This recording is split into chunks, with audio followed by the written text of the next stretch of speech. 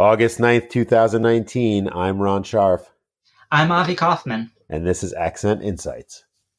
Well, welcome. As promised in last week's episode, we're going to take some questions from our audience, and we have some great ones. And we're just going to do this rapid fire, alternating between Ron and myself. Let's go straight into our first question. What are pocket listings? Pocket listings. Okay, so pocket listings are, the notion is these are listings that are not available to the general market. These are listings that I, as a listing agent, have in my pocket and I know about and other people don't. So at the outset, let me just say that pocket listings are mostly a fiction. Okay. Any agent who knows what they're doing is not going to want to have pocket listings because, as we have said again and again and again, if you want to get the best price for your home, if you want to get the best price for your condo, if you want to take this asset that is very important and probably the most valuable thing that most people have and get the most money for it, you put it on the market, you put it on the MLS, you bring the most buyers in and you have them fight for it. The notion of a pocket listing is, well, I'm the only agent that knows about this. And really it's used by agents to recruit buyers. And really what that agent is telling you, first of all, we don't think it's true. It does happen from time to time. Avi and I have both had sellers who've said, under the right circumstances, with the right price and the right timing and the right conditions, I would sell my home and I don't need to put it out to the market. And occasionally we have buyers who are willing to meet those terms. But it's rare. And even when we have sellers tell us that, we tell them you really should go on the market. So when an agent tells you, oh, I've got lots of pocket listings, if it's true, which we really don't think it is 99% of the time, that's an agent who's telling you they are not doing the best for their clients. And you might want to think about what that means for everyone. And maybe even ask a pointed question. On the occasion where there are legitimate reasons for pocket listings, on those rare occasions, in our agent networks, we do tend to share those. So, they're private for the most part and that they're separate from the public, but, we tend to know or can find out about these when they exist if we need to. Right. Certainly if we have them, we go out to the agents we know who are ethical and good and we say, hey, we've got something interesting. Do you have anyone? So we still market these listings, even if for whatever reason the seller doesn't want to go on the MLS. So I think that's all we have to say about pocket listings for now. Question, Avi, is a buyer's agent expensive? It's a good question. And the answer is no. In fact, the price is baked in. The seller has a contract with the listing agent, and they're going to pay the listing agent a commission, regardless of whether there's a buyer's agent involved or not. The listing agent promises to pay some portion of their commission to any agent who's the buyer's agent who brings their client to buy that place. And that's how the MLS works and a condition of participating on the MLS. So essentially, from your perspective as the buyer, the buyer's agent is a free service provided by the seller. Why would the seller pay for that for you?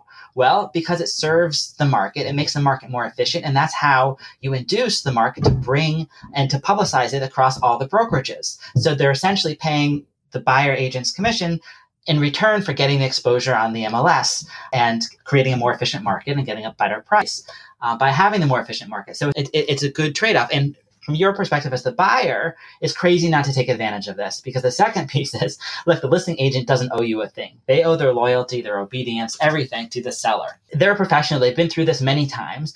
You should have a professional on your side too to help you through the transaction and help you make sure you're not going to get the raw end of the deal.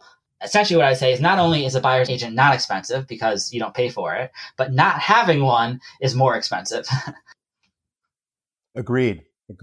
And I will say that there are markets, not here. There are real estate markets around the country and around the world where they don't have an MLS system, where they don't do what we do in the Boston area, and it's awful because if you may have an agent that you like and that you trust, and if you're not in a co-broke system where the listing agents give out part of the commission for everyone to bring their buyers, you might not be able to use the agent that you like and trust because you have to actually go to all the different listing agents and see, well, do you have what I'm looking for? It's like shopping at a store.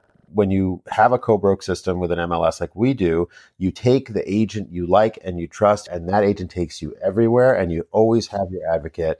And as Avi said, the seller is paying for it. So it's a great system. Which leads to the next question. This might have come from the same person. Can I get a better deal going direct to the listing agent?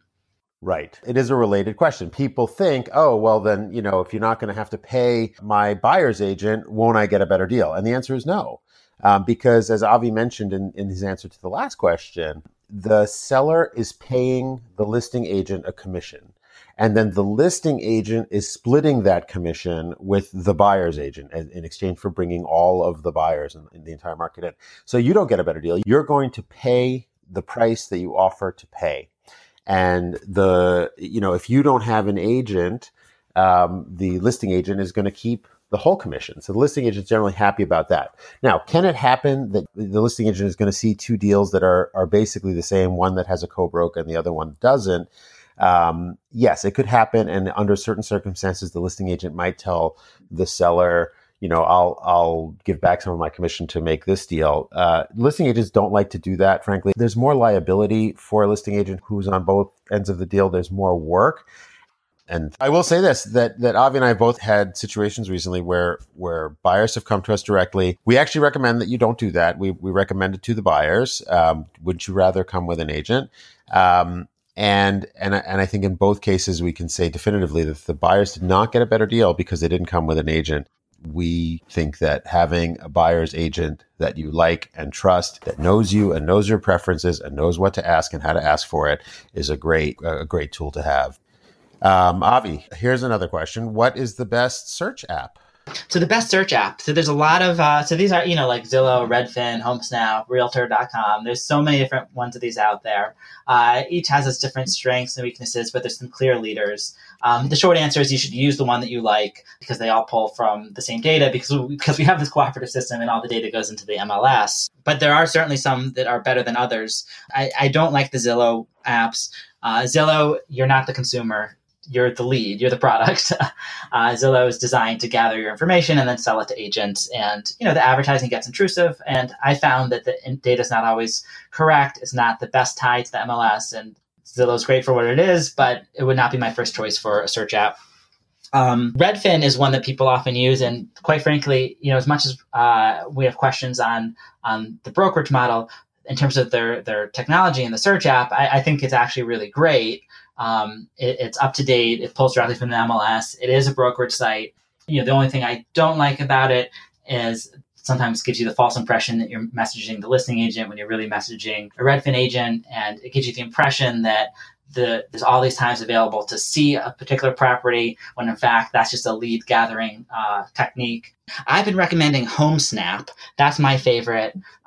It doesn't have everything that Redfin and Zillow have, but it has great search. It pulls directly from the MLS. There's no hidden advertising.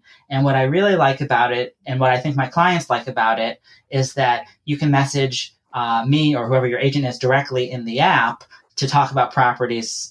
You can just, without having to copy, paste, email, forward, whatever, you can just message me and say, hey, this one seems interesting. What do you know about it? So if you want a link to that, just let either Ron or me know. And we're happy to invite you to that. But yeah, the bottom line is I think use the one that you're most comfortable with. Ron, next question. Someone says, making a cash offer, do I need to go through the pre-approval process? If you are one of the lucky people who's actually making an all cash offer, which means I have, I'm buying $1 million house and I have $1 million in the bank that I'm going to put at that house. You don't need pre-approval. There's no bank. No one needs to approve you for anything. So you're going to cross out your mortgage contingency on the offer, and that's going to look great. And, what will probably happen if the listing agent is paying attention, they'll say, oh, this is wonderful. You have a cash offer, and we love those because there's no risk of the bank saying no, and they close quickly. Can you show me proof of funds? The beauty of a cash offer is it removes risk from the seller that the deal won't happen. So sellers like them because there's no risk of the mortgage not coming through. But you want to make sure that is real. So if you're going to tell the seller, hey, don't worry about it, I've got the money, the seller is probably going to turn around and say, okay, well, show me the money, and then I'm not going to worry about it. Most people are satisfied with the bank statement. I've seen a couple times asking specifically for a proof of funds letter, which just budget a couple days to get that, because sometimes it takes your banker a few days to put that together for you. I think, we did have one other question, Avi, and I think this one may have come from my son. Why can't I visit Tom Brady's house, which, if you haven't been paying attention, did go on the market this week? Yes. So 112 Woodland Road in Brookline, listed for $39.5 million, gorgeous house. But, it says you have to pre-qualify the buyers before any showings. And then if you do show up, we have to check cell phones at the entry of the house because let's face it, if they didn't say that, how many people would show up and pretend to be buyers to get a look and record video? We want some privacy for our celebrities and respect people's homes and their space, and that's the right thing to do. You also, if you do visit this house, you'll have to sign a non-disclosure agreement before your appointment as well. Right. So unfortunately for our buyers, if you're looking for something to do on a Sunday and you're not going to Canopy Lake Park or some other interesting local attraction, we cannot offer you this as a new and exciting local attraction unless you've got the 39 million and we can pass the gatekeeper. So sorry, the Brady's house seems a little bit off limits to most people. All right. Well, that's all for this week. Thank you for joining us. And if you have any more questions, please email us info@accentbrookline.com. We'd love to chat with you and help you if you're looking to buy or sell a home.